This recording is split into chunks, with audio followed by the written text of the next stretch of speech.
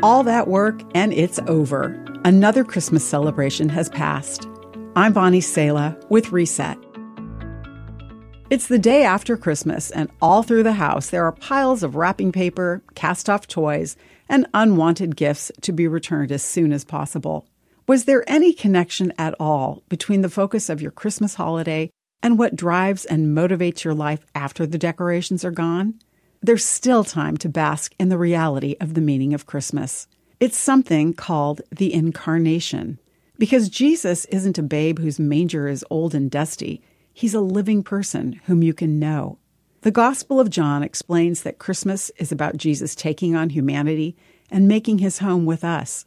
It says, "And the Word became flesh and dwelt among us, and we have seen his glory, glory as of the only Son of the Father, full of grace and truth."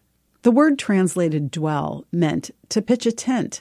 The Message paraphrase of John says, "The Word became flesh and blood and moved into the neighborhood. We saw the glory with our own eyes, the one-of-a-kind glory, like Father, like Son, generous inside and out, true from start to finish."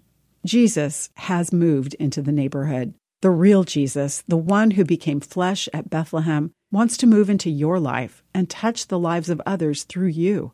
He compels us to decide who we say he is and determine whether knowing him means we change the way we live and the way we treat others. But when our after-Christmas lives are full of grace and truth, marked by generosity like Jesus, we'll know we didn't just celebrate a holiday, but truly invited him in.